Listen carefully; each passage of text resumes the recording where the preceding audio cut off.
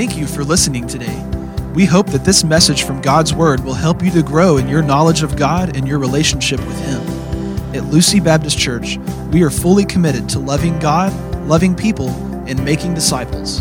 Now here's today's message. I want to invite you to turn in your Bibles today to Luke chapter 12. Luke chapter 12, as we continue the series of messages in the Gospel of Luke. We entitled the series in Luke, Jesus, Friend of Sinners. We see him continuing to demonstrate that reality throughout his ministry, now in the region of Judea as he continues to move in the direction of the cross. Some of you remember a few years ago, someone who wrote a book entitled 88 Reasons Why the Rapture Will Be in 1988. Some of you weren't born yet, but some of you remember that. Well, he realized his error, the author of this book, realized his error in making that prediction, but wrote another book the next year entitled 89 Reasons Why the Rapture Will Be in 1989. And of course, he was wrong again. And so in spite of the fact that Jesus made it very clear that only the Father knows the day of Christ's return, and in this passage we're going to read in a few moments that it will be at an hour we do not expect. Some continue to make these predictions about the return of Christ.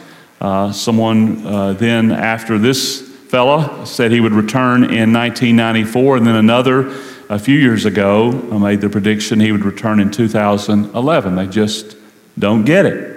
When he said no one, he included them. He meant no one. But in spite of these false predictions, the doctrine of the return of Christ is a very clearly taught subject and topic in the Word of God. Just as certainly as he came the first time, he is coming again. And even as we celebrate, we come together to each time to celebrate the Lord's Supper. Jesus tells us that we are to celebrate this supper until he comes. And he made that very clear to his disciples as he descended back into heaven, that he would return. Now we've been hearing Jesus as he's addressed the false religion of the Pharisees. He's dealt with their hypocrisy, with their greed. And again, in this passage, we can see him continuing, but moving in this direction to the matter of the return of our Lord. One pastor said the theme of Luke 12 that we've been seeing now over the last several weeks is the subject of stewardship. And you may wonder about that in relationship to this passage, but in verses 1 to 12, he deals with the stewardship of the gospel.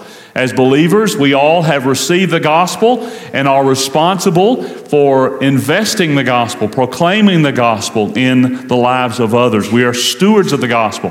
In verses, again, 13 to 34, we saw the stewardship of possessions. And we've emphasized the fact that we own nothing. We are stewards, managers of that which Christ has entrusted to us. So in this chapter, or rather in this passage beginning in verse 35, we're going to be seeing the stewardship of time, specifically as it relates to the return of Christ and how we are to use the time as stewards of it, remaining until Christ returns. So with that in mind, would you stand with me, if you're able, as we read this passage, Luke chapter 12. We're going to begin reading with verse 35 and read through verse 48. Luke 12, verse 35. Jesus said, "Let your waist be girded and your lamps burning. And you yourselves be like men who wait for their master when he will return from the wedding, that when he comes and knocks, they may open to him immediately. Blessed are those servants whom the master, when he comes, will find watching. Assuredly, I say to you that he will gird himself and have them sit down to eat, and will come and serve them. And if he should come in the second watch or come in the third watch and find them so, blessed are those servants.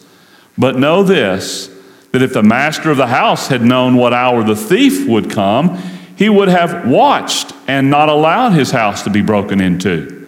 Therefore, you also be ready, for the Son of Man is coming at an hour you do not expect. Then Peter said to him, Lord, do you speak this parable only to us or to all people? And the Lord said, who then is that faithful and wise steward whom his master will make ruler over his household to give them their portion of food in due season? Blessed is that servant whom his master will find so doing when he comes. Truly I say to you that he will make him ruler over all that he has.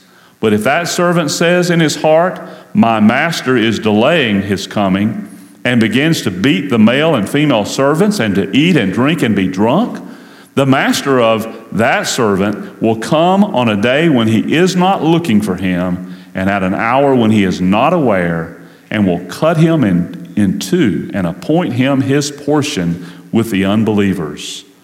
And that servant who knew his master's will and did not prepare himself or do according to his will shall be beaten with many stripes.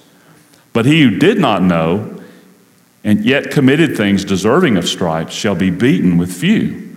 For everyone to whom much is given, from him much will be required.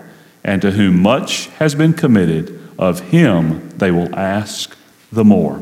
And from this message, I'll bring a message entitled, Are You Ready for Christ's Return? Let's pray together. Father, we thank you for your word. We thank you, Lord Jesus, for these wonderful words concerning your return. We thank you, Lord, that you've made it very clear to us that you are coming again, and you tell us, even as your children, to watch, to wait, to live in expectancy of your return, to serve faithfully until you return. And Lord, I pray that we will be about your business. As you said, occupy, do business, your business, until you come again. And I pray, Father, that you'll speak to our hearts from this passage today, enable us to apply these truths. Lord, I pray that you might speak to those today who do not know Christ, awaken them to their need to repent and to surrender in faith their lives to Christ. Lord, today even, I pray you'll speak to them of the importance, the essential, that they repent and come to Christ in faith. Lord, I pray again for those who are your children, that again we would redeem the time, knowing the days are evil. Lord, bless this time we have together as we examine this passage. We pray it believing in Jesus' precious name. Amen. You may be seated. So again, in this passage, the Lord Jesus is instructing us, instructing his disciples, and instructing us today as his church on the importance of stewarding, being stewards and good stewards and managers of the time that he gives to us until he comes again. Now, this message is not going to be a message so much about the timeline and the various aspects concerning when Christ is coming, or concerning the various calendar events, so forth. I heard a pastor who said, he heard a young man preach on this passage as a young pastor, and he said he laid everything out so carefully and prophetically as to how everything was going to fit in place. And the pastor, an older pastor, was present when he preached that day. And following, he said, you kind of sound like you're on the planning committee of Christ's return. And he said, I used to be on the program committee. He said, now I'm on the welcoming committee. And I believe that is to be the attitude of every child of God. We are to be on the welcoming committee. We are to live. And I believe if when it all boils down, when we think about the return of Christ, we know the Word of God says he is coming. And our responsibility is to be ready when he comes. And I believe that's what this passage is teaching us today, what Jesus is teaching us. So as you think about that today, again, how can we be ready? And what are we to do to be ready for Christ's return? Well, let me mention primarily two matters, and then we'll look at several things under them. First of all, in order to be ready when Jesus comes, live in expectancy of Christ's return. Live in expectancy of Christ's return. A few things I'll say about that. First of all, notice from verses 35 and 36, stay alert and prepared for Christ's return. Stay alert and prepared for Christ's return. Again, as we see here in verse 35, Jesus said, as it's translated in New King James, let your waist be girded. And you may have a translation that says, be ready, be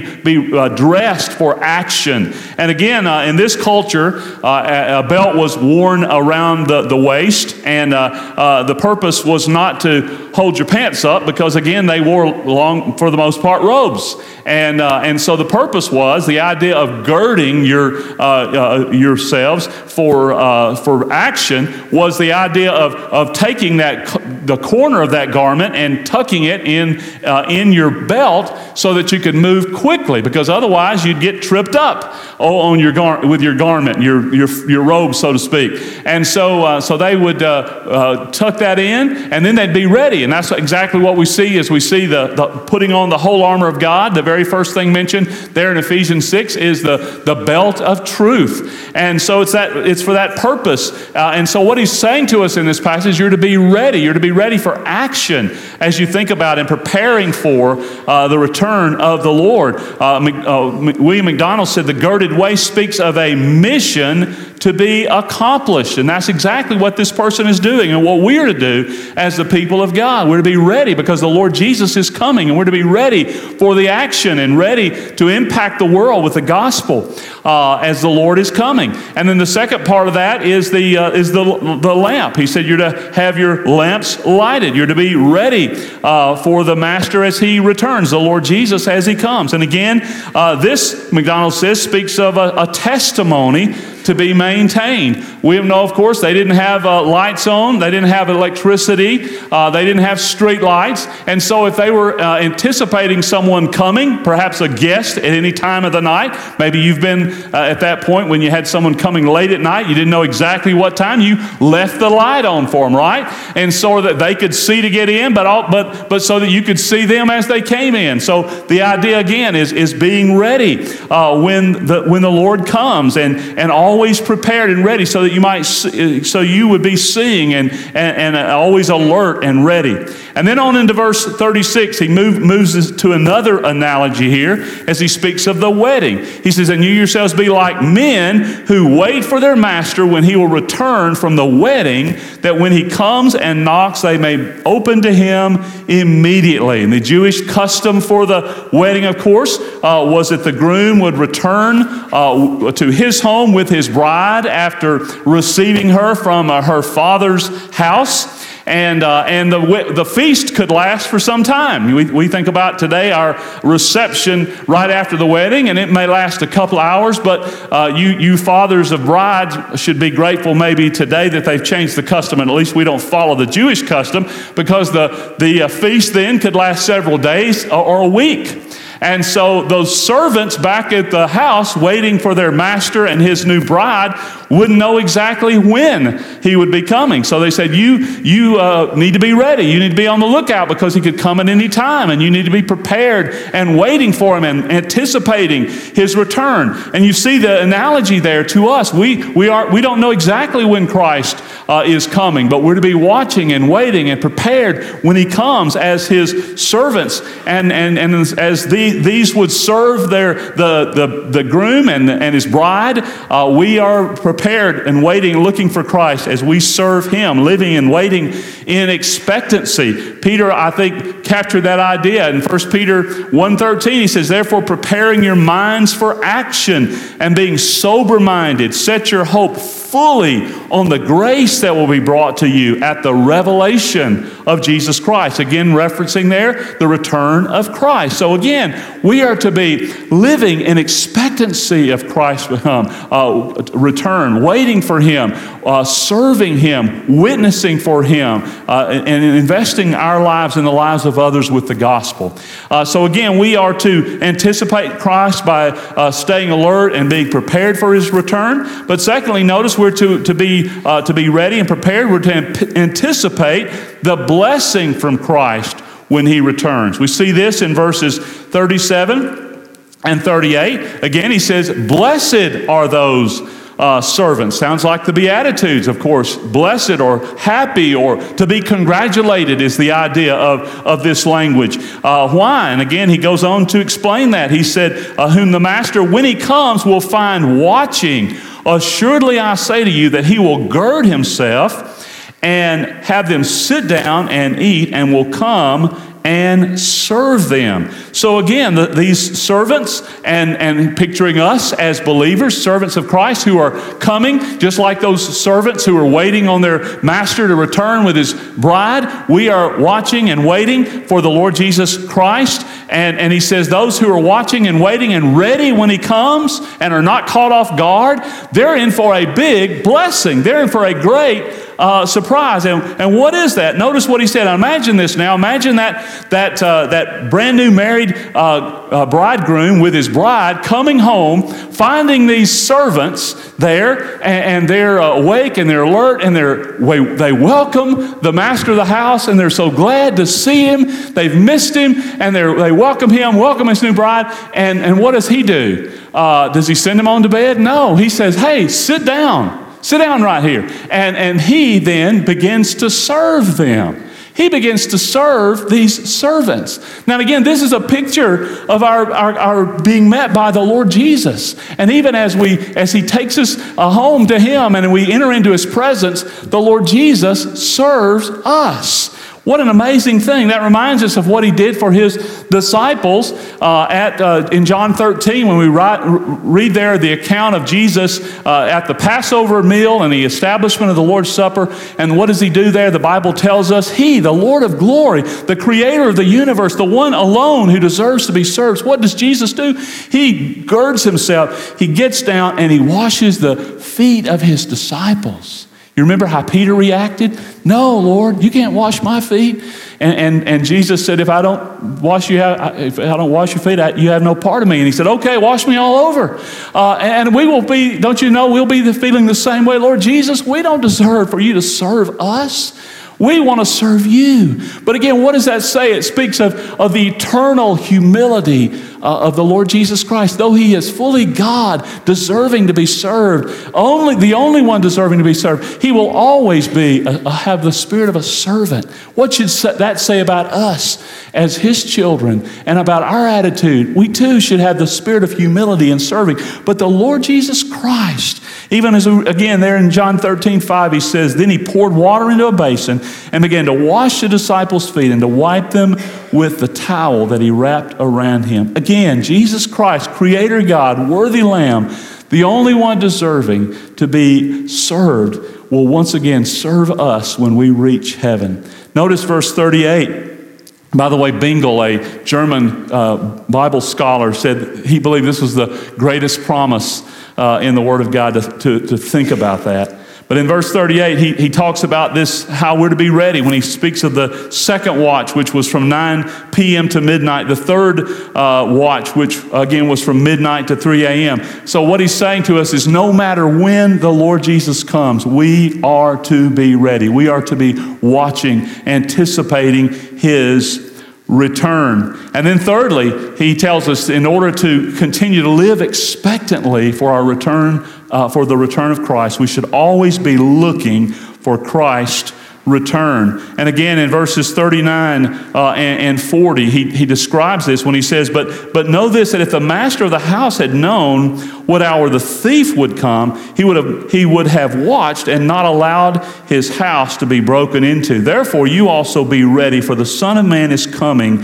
at an hour you do not expect. So again, he's changing the illustration again. Before the Lord Jesus is there, the one who's coming and to the house, and now he's speaking of the Lord Jesus using him as the illustration here of a thief who comes in the night. And the Scripture uses this in other places. 1 Thessalonians chapter 5, for example, where again Paul says by the Spirit of God to the believers there in verse 2 of 1 Thessalonians 5, for you yourselves are fully aware that the day of the Lord will come like a thief in the night. Now, I don't know if you've ever had your home broken into or you've been burglarized, but I have a feeling that if you've ever had that experience, you did not get a note left on your door. You didn't get anything in the mail. No one sent you an email or a text saying, I will be planning to break into your home on such and such a day and such a time.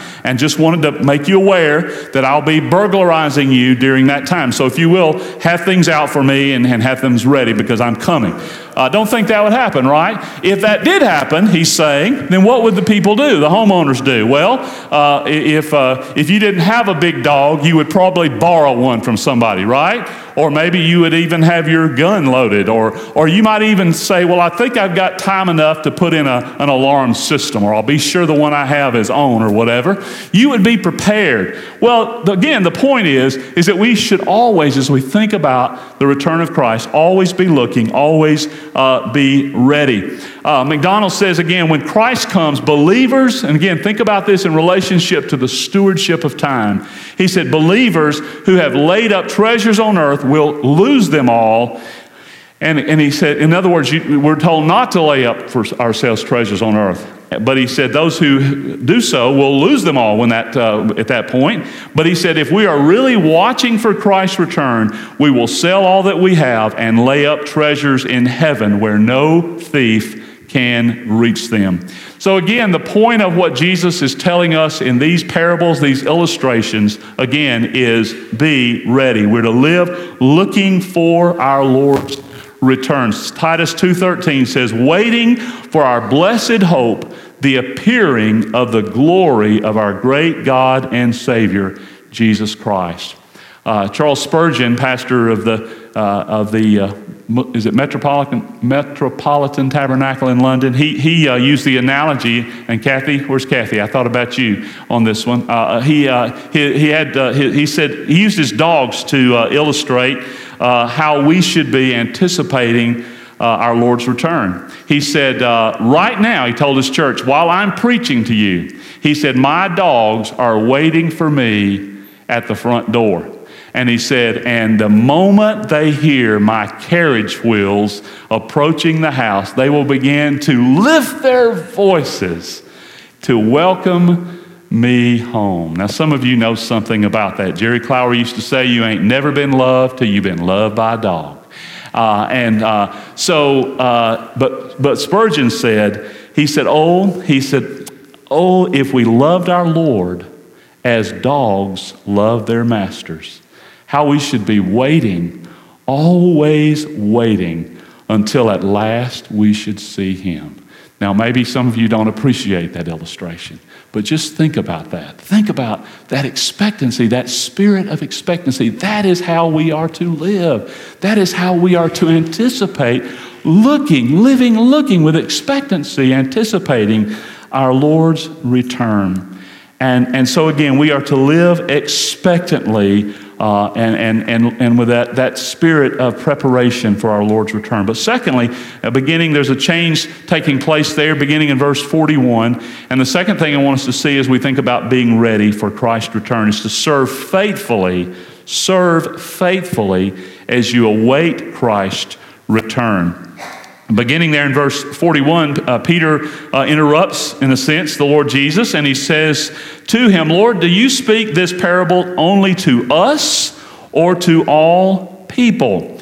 And as Jesus often did, he answered Peter's question with a question. Jesus didn't obviously get distracted. He answered the question, but he answered it with another question.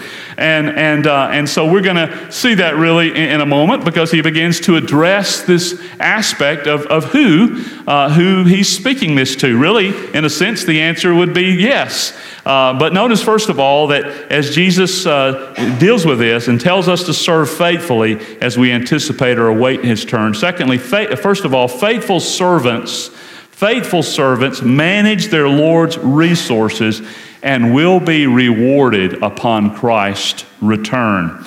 So again, who the Lord Jesus is going to reward those who are being faithful when he comes. And those are the ones that's who Jesus is speaking to here. And notice he begins to address that again in verse 42. He said, who is that faithful and wise steward whom his master will make ruler over his household and give them their portion of food in due season. Blessed is that servant whom his master will find so doing when he comes. So again, Jesus indicates that he was addressing, first of all, those who were stewards. And we talked about that last week. Again, remember, the theme here is stewardship. What is a steward? A steward is one who owns nothing, but manages everything for his master. And again, that's us, right? We own nothing. We don't own our money or our possessions. We don't own our time. We don't own anything. We are just managers. We are just stewards, and we manage that for Christ. So he's describing this one who is a manager, and again, we own nothing. Manage it for Christ. Everything he has entrusted us. And again, we do so because we want to invest into eternity, because we want that to bring God eternal glory, eternal honor. We want it to bring Him glory for eternity.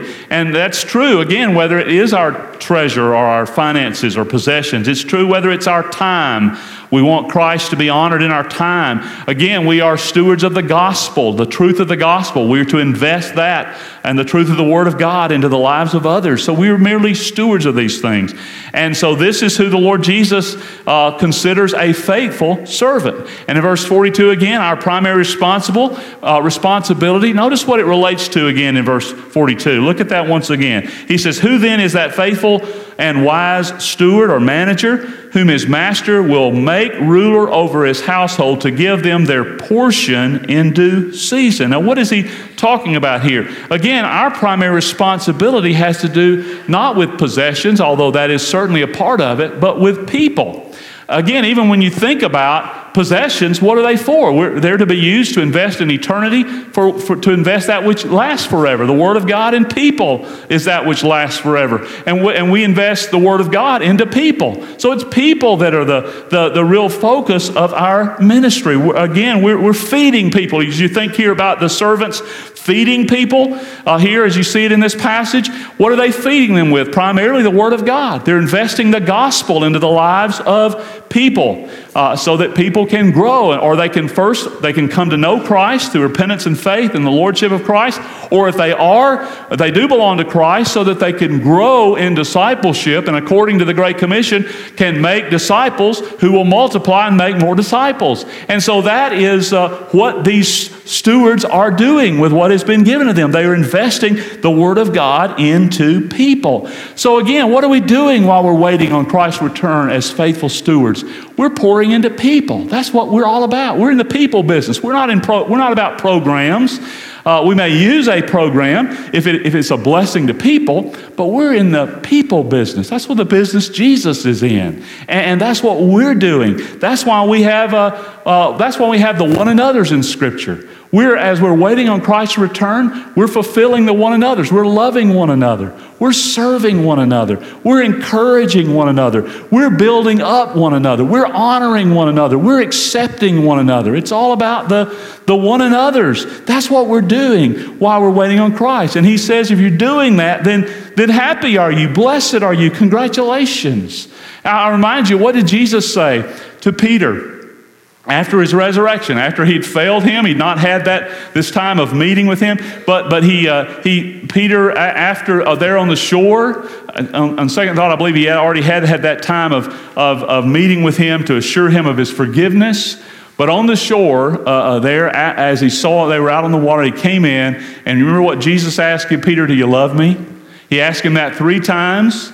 And Peter said, yes, you know, Lord, I like you. And finally, but each time, how did Jesus respond? He said, feed my sheep or tend my lambs. Again, who's he talking about? He's talking about people.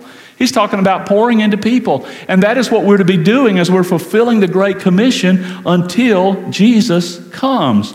And what does he say is going to be the reward of those whom Jesus finds doing his work as faithful servants? Well, guess what? It's not going to be a nicer cloud. It's not going to be a bigger harp. As some might envision that. No, it's not going to be a million years vacation on a beautiful island somewhere. No, the blessing he tells us here. Notice he said in verse again, 44, truly I say that he will make him ruler over all that he has. So what is Jesus promising? He's promising greater opportunity for service. He's promising greater responsibility for service, even in eternity. So what are we going to be doing in eternity with Jesus? Well, we're going to be serving him and worshiping him. I remind you that service and worship are often used of the same thing in the Word of God. We're going to be serving him. We're going to be worshiping him. But he's going to give us greater responsibility even as we serve him, and we'll enjoy doing that, joyfully serving him for eternity. So again, faithful stewards manage their Lord's resources when Christ returns. We're doing that now. He finds us doing that until Christ returns. And then secondly, unfaithful servants will be exposed and judged upon Christ's return. Again, verse 45, he says, "But if that servant says in his heart, my master is delaying his coming, and begins to beat the male and female servants, and to eat and drink and be drunk, the master of that servant will come on a day when he is not looking for him, and at an hour when he is not aware, and will cut him in two, and appoint his portion with the unbelievers." So again, this person who appears to be a servant in the eyes of some, who may have claimed to be a servant, in fact is living like the master is not returning. So what is he doing? He's abusing other servants. He's indulging in sinful pleasure. He gives evidence that he really doesn't belong to the master. And so what happens when he comes? The Bible says that, again, the master, when he finds his unfaithful servant, not expecting him, instead of rewarding him, there's going to be severe punishment. This servant is not one of his. This servant is not a disciple. He may have claimed that, but he is not. Some believe this is a reference to Israel. But how do we know that this is eternal punishment and not just a one-time thing? Well, when you read the companion passage in Matthew 24, where this same parable is taught, or same truth is taught, we read these words in the second part of Matthew 24, verse 51. He says, in that place there will be weeping and gnashing of teeth, which is a reference always to hell. He is describing hell. These are words referring to eternal hell. And again, some believe this is a reference to Israel because they are referred to as the servant of the Lord, as God's servant. And they too, they rejected the prophets. They persecuted the prophets. And of course, even to the point, the Bible says they were used, they were instrumental in the death of the Lord Jesus as they brought condemnation upon him. And will be responsible largely for his death on the cross. But again, the application can be made to all who pretend to be servants but reject the Lord Jesus Christ. Unfaithful servants will be exposed and judged upon Christ's return. And then thirdly, the severity of judgment following Christ's return will be based on the light one has been given. Scripture teaches that we know that there are degrees of blessing or reward or for those who serve the Lord in heaven based on faithful service and based on stewardship. We see that in Scripture. But also this passage and others seem to indicate that there are degrees of severity of punishment in hell based on the light or the truth that has been given. People often ask the question, what about the people who never hear the gospel? Will they go to hell as well? And Scripture teaches that every one of us have been given a light. Even those who don't hear the gospel are given light. When someone asks Spurgeon that question, will people go to hell who don't hear the gospel? He said, I'm more concerned about us, those who claim to know Christ, who don't proclaim the gospel. Because again, when we know Christ and we've experienced the power of the gospel, we want others to know. And that's where our responsibility comes in as believers to take the gospel to the end of the earth, to the end of time. So yes, those who don't know Christ, even those who've not heard the gospel, yes, we'll go out into eternity without Christ. But again, this passage, verse 48, indicates that the servant who did not know yet was guilty will receive less severe punishment because he had less light. Again, Romans 1 indicates that we have the light of creation. God's given the testimony and the witness of creation. He's also given us the light of our conscience that is an indication of our being created in His image. He's given those aspects of light. So those who don't have as much light as others have less severe punishment. I believe this passage and others teach in hell. And again, verse 47 indicates that this servant who knew the master's will, heard the gospel, but rejected Christ, and therefore was not ready for His coming, will suffer greater eternal punishment because they rejected the great light of the gospel that they were given. That's why, again, in this passage, he indicates that he will be severely beaten, and so that's what I believe this passage is indicating. Again, that certainly applied to those Jesus was speaking to. Those Pharisees and scribes, as we saw, the Sadducees, the religious people of that day who heard the gospel preached. They saw the miracles of the Lord Jesus, and yet they saw that He fulfilled the prophecies of the Old Testament perfectly. He fulfilled them, and yet they continued to reject Him and even said, "That's not enough. We need more miracles. We need more signs." And Jesus said, "You'll not get another sign." He fully gave them the reality of who He was, and yet they hardened their heart against Him and they rejected Him. So certainly it applies to the Jews. It applies to those of His day. But dear friend, what about people of this day? What about people perhaps in this very room today who have even more light than those individuals had, who've heard the gospel over and over and over and said, "No, no, no."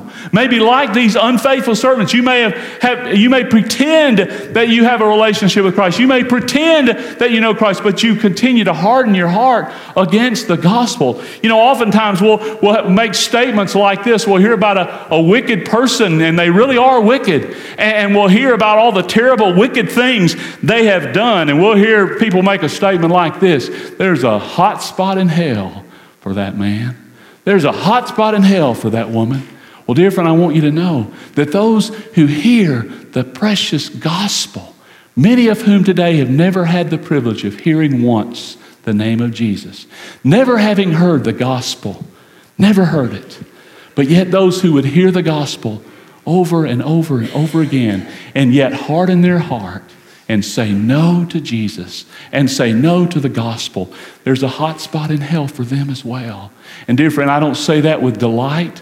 I say that today with a broken heart, and it should break all of our hearts for people we know who hear the gospel and continue. Now, what will we do? We will continue to plead with God for those who reject the gospel. Some of you in this room today who don't know Christ, we continue to plead with God that He will open the blinders. As I read in my scripture Bible reading this morning in 2 Corinthians, that we will pray that Satan, who has blinded your eyes, that God will enable you to see the glorious gospel, so that you would repent, so that you would come to faith in Christ. We will continue to plead with God on your behalf, and we will continue to plead with you as we proclaim the gospel to you and ask you to repent of your sin and place your faith in Christ, surrender to Him as your Lord. We will continue to do that. But oh, dear friend, I must, as a faithful preacher of the gospel of the Lord Jesus, I must plead with you today. I must warn you of the danger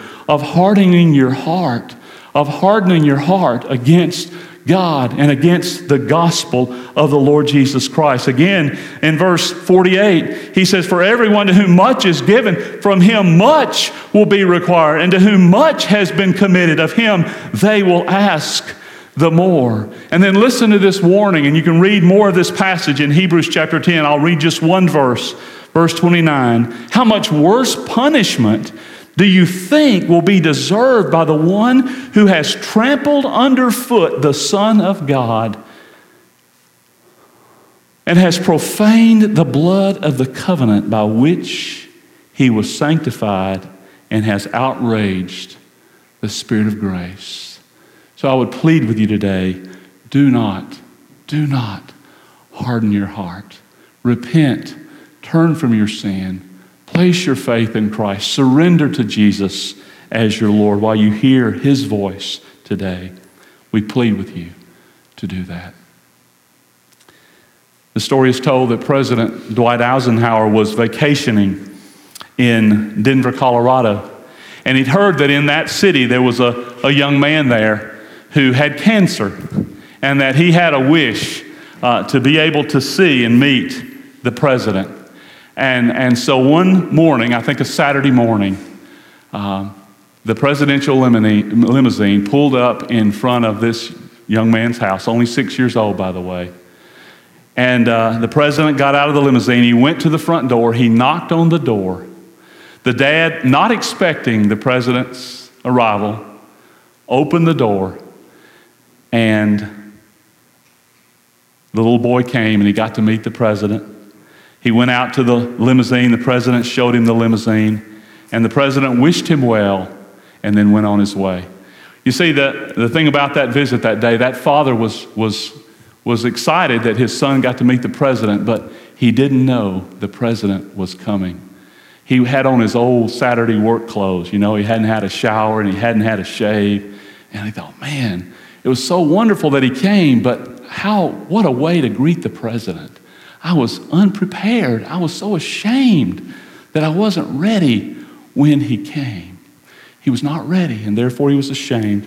We think about that passage in 1 John chapter 2, verse 28 that says, "And now, little children, abide in him, so that when he appears, we may have confidence and not shrink from him at his coming." You see, God tells us to live in such a way that we are ready when Christ returns, so that we do not have to be ashamed before him when he comes. What about you today? As we conclude this message, I want to ask you again, are you ready?